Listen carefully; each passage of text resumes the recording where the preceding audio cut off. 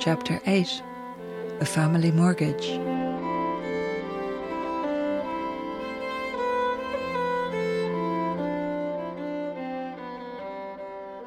Martha was working on a shoot at the south wall, the cameras skillfully angled to catch a background glimpse of the iconic striped chimneys and not the hulking incinerator belching smoke into the sky. The air smelt of sewage. Leah waited while her friend dusted powder on the upturned faces of a pair of hungry-looking girls. They were bare-legged and clad in scraps of fabric that had apparently been torn from a spider's web. Martha was wearing a ski jacket and boots. "Try not to shiver," she advised. "It'll only take longer, and don't grit your teeth. I'll have the kettle on." The waifs smiled bravely, their gossamer rags whipping in the wind. Leah triple locked her bicycle to the railings and joined Martha in the trailer. "I'd forgotten how young they are," she said, curling up on the settee and wrapping a blanket around her. "Children." Martha filled the kettle. "And the food thing is more of a challenge every day. Some of them are supporting their families, and they're scared to eat in case they put on weight. Worried they're going to end up like me." Martha was proper beautiful, Leah thought, admiring the curve of her hips. There was something reassuring about someone who still ate biscuits. Martha opened a packet of ginger nuts and dipped one in her tea. "Must have been thinking about you when I got these. So, what is it couldn't wait until after work?" Leah told her about last night's visit from Ethan Blake. "Is he as good-looking as he is in photos?" "Better," said Leah, accepting a biscuit. "Like Superman, only massively tense." "So do you fancy him?" Leah laughed. "That'd be a first. Do you think I should do it?" "His house? Well, you've said yes, haven't you?" "He seems to think I have, but I don't think he's used to people saying no to him." "So, what's the problem?" Leah crunched and swallowed. "Can I use your laptop?" Keyed into the search engine, the name Carmoyle brought up photographs of a tumble-down gate lodge, a driveway sweeping through farmland, and the house itself squatting ornately at the top of the hill. Carmoyle had been built to impress. Martha laughed. "Grandeur really isn't your thing, is it?" "It's not just that. There's something about the house. I can't put it into words." "You're not going to go all Ronin on this, are you? Dowsing around for ley lines?" "No pendulums," said Leah, "I promise. But I don't think I'm imagining it either."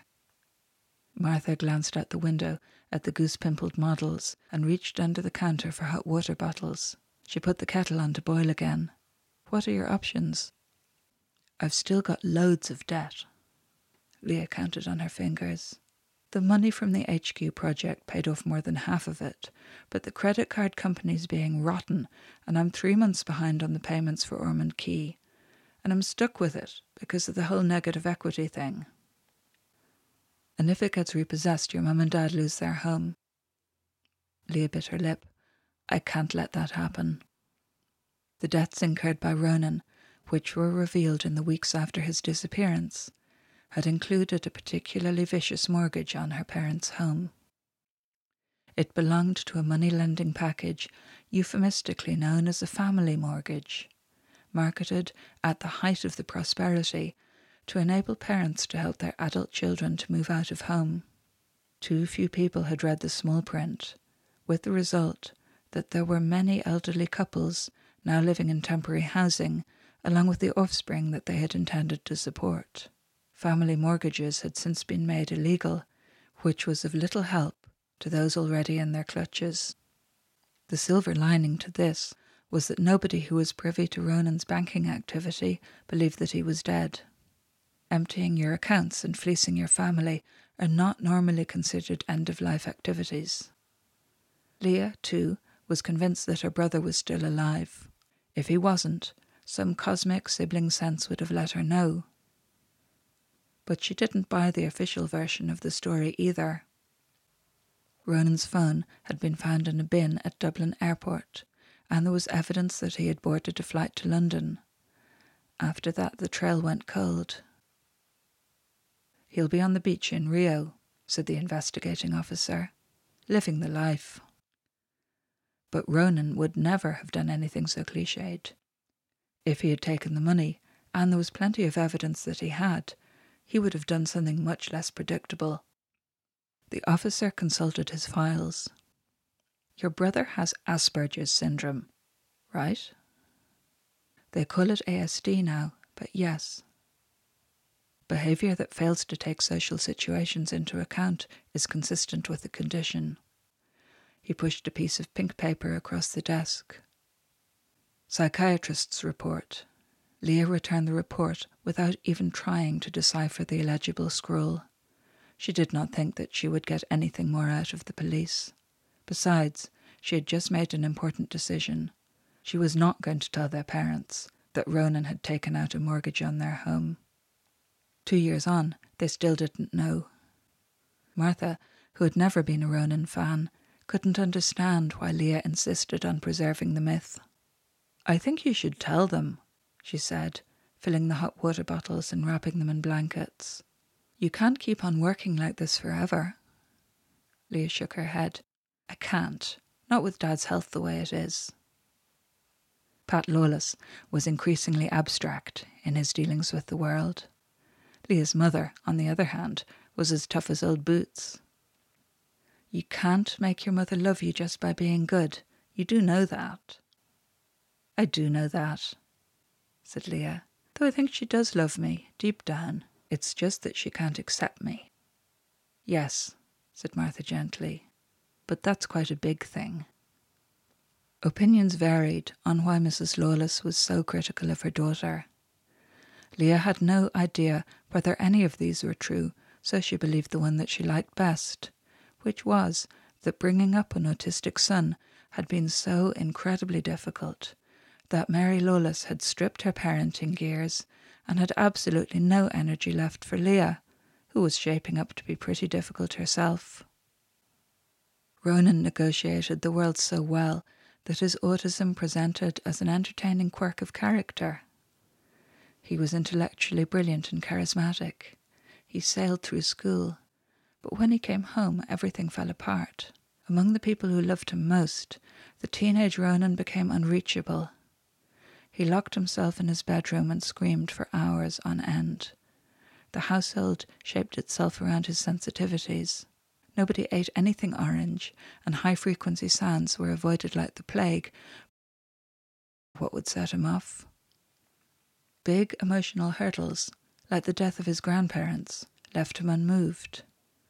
Small misunderstandings almost destroyed him. He would hide, weeping miserably for days on end, and then he would go back out into the world and be golden. You were golden too, said Martha. Still are, if you ask me. But Leah knew that she would never have her brother's charm. She didn't resent it, because she knew how difficult it was for him, but she did sometimes regret that he'd used up all their mother's parenting credits, which, in fairness, had probably been limited from the get-go. Leah drew her knees up to her chest and wrapped a rug around her. Whatever way she feels about me, I don't want them losing their home. Agreed, but I can't believe you're still covering for that bastard. That's the thing, said Leah slowly. Ronan's not a bastard. He certainly acted like one. I know, but that's not what he's really like.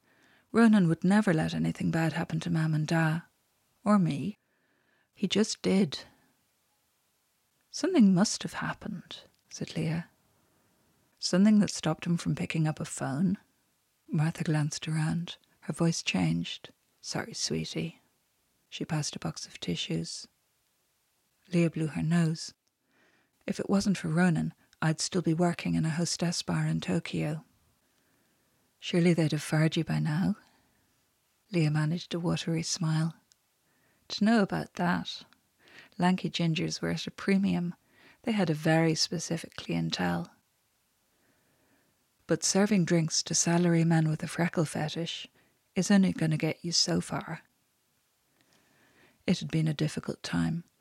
A series of high-profile contracts in Milan had brought her to Tokyo for a job that wasn't what it seemed, and the brokenness that had photographed so well when she was younger was beginning to manifest as damage. Leah cuddled the hot water bottle. Ronan knew I'd had enough. He sent me a ticket. I didn't even need to ask, he just did it, and he gave me a job. That kind of worked out, if you think about it. You've been winging it beautifully, Martha admitted. Which brings us back to where we started. On one hand, we have a situation that desperately needs money, and on the other, we have a poster boy celeb who wants to give you a highly paid job. The catch is that you have to work with a creepy house. Seriously? I'd go with the house. I know, said Leah. Can I have another biscuit?